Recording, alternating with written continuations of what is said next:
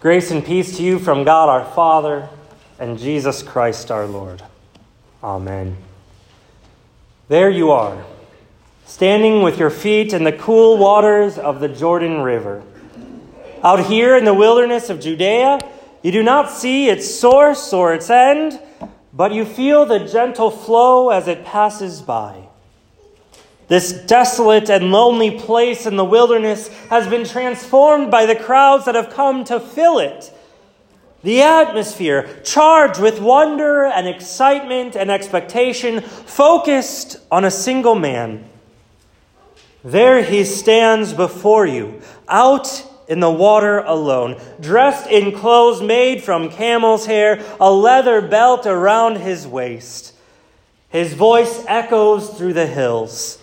Repent, for the kingdom of heaven is near. People from all over, from Jerusalem and all Judea and the whole region of the Jordan, were coming to listen to him. And as he speaks out of the crowds, people come flowing to him.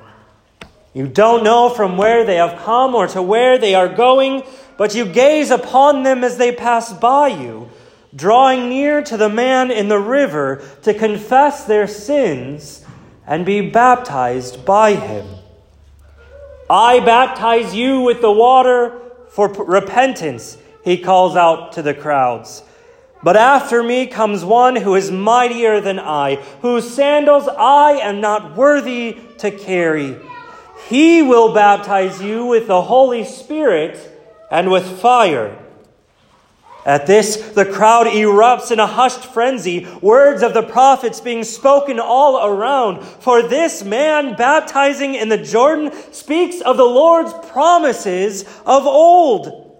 Someone whispers near you, and you recognize from the prophet Joel, and it shall come to pass afterward that I will pour out my spirit on all flesh. Your sons and your daughters shall prophesy. Your old men shall dream dreams, and your young men shall see visions. Even on the male and female servants in those days, I will pour out my spirit. Someone else utters from Ezekiel, I will sprinkle clean water on you, and you shall be clean from all your uncleanness, and from your idols I will cleanse you.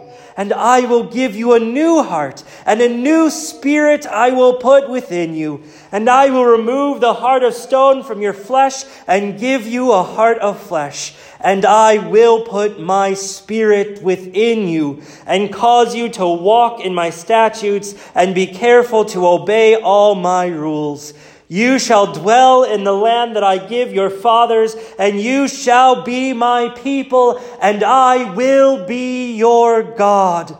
And another speaks from the same prophet, and I will put my spirit within you, and you shall live, and I will place you in your own land. Then you shall know that I am the Lord. I have spoken. I will do it, declares the Lord. And from your own mouth flows the words of Isaiah.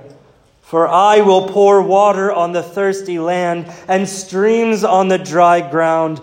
I will pour my spirit upon your offspring and my blessings on your descendants.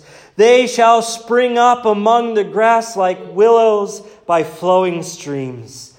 And your heart begins to flutter inside your chest.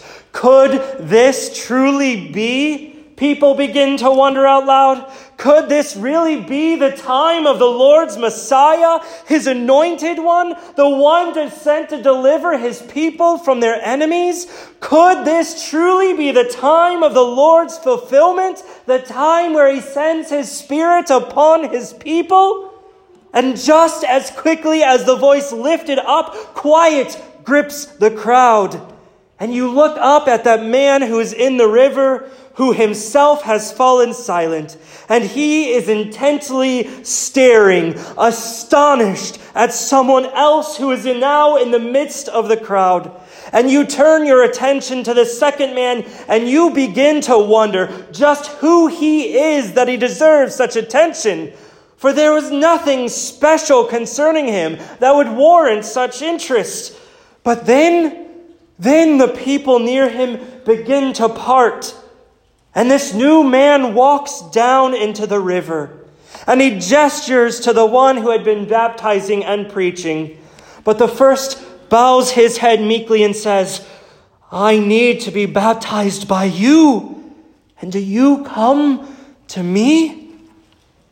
And the second man looks upon the first man with love and compassion and says to him, let it be so now, for thus it is fitting for us to fulfill all righteousness. And your heart lurches inside your chest, and these words ring out within your ears. Fitting for us to fulfill all righteousness. Fulfill all righteousness. And you just know that now must be that time. Now must be that time. The time for what exactly you don't know, but you know it's the time for God's righteousness, the time for his fulfilling of all that he has promised and must surely have come now in this man, this one who stands before you to be baptized. His salvation is unfolding before you, and you can only gaze on in astonishment and wonder. The righteousness of God has finally come to deliver his people. You don't know where this man has come from, and you don't know where he is going. But as he passes by, you know that in him the kingdom of heaven has come.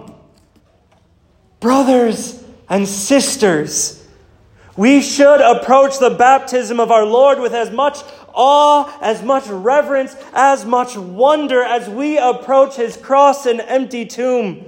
For as the waters passed over his head, all God's righteousness was being fulfilled. We first hear of that personal name of our Lord when the angel reveals it to Joseph and explains its meaning. He will save his people from their sins. And we hear his name again when Joseph fulfills that and names him so. The third and last time we heard the name was when he was revealed to the Magi of the nations. And now we hear that name again. Jesus, the one who has come to save his people from their sins, as now he comes to begin all of that by being baptized by John in the Jordan. And look how he comes. He comes as an ordinary man, descends as an ordinary man down into those waters, to the very place where the people have come, confessing that from which he comes to save them. And now the one who has no need of this baptism humbles himself to be baptized. And why? Because it shows perfectly how this one, this Jesus, will save his people from their sins.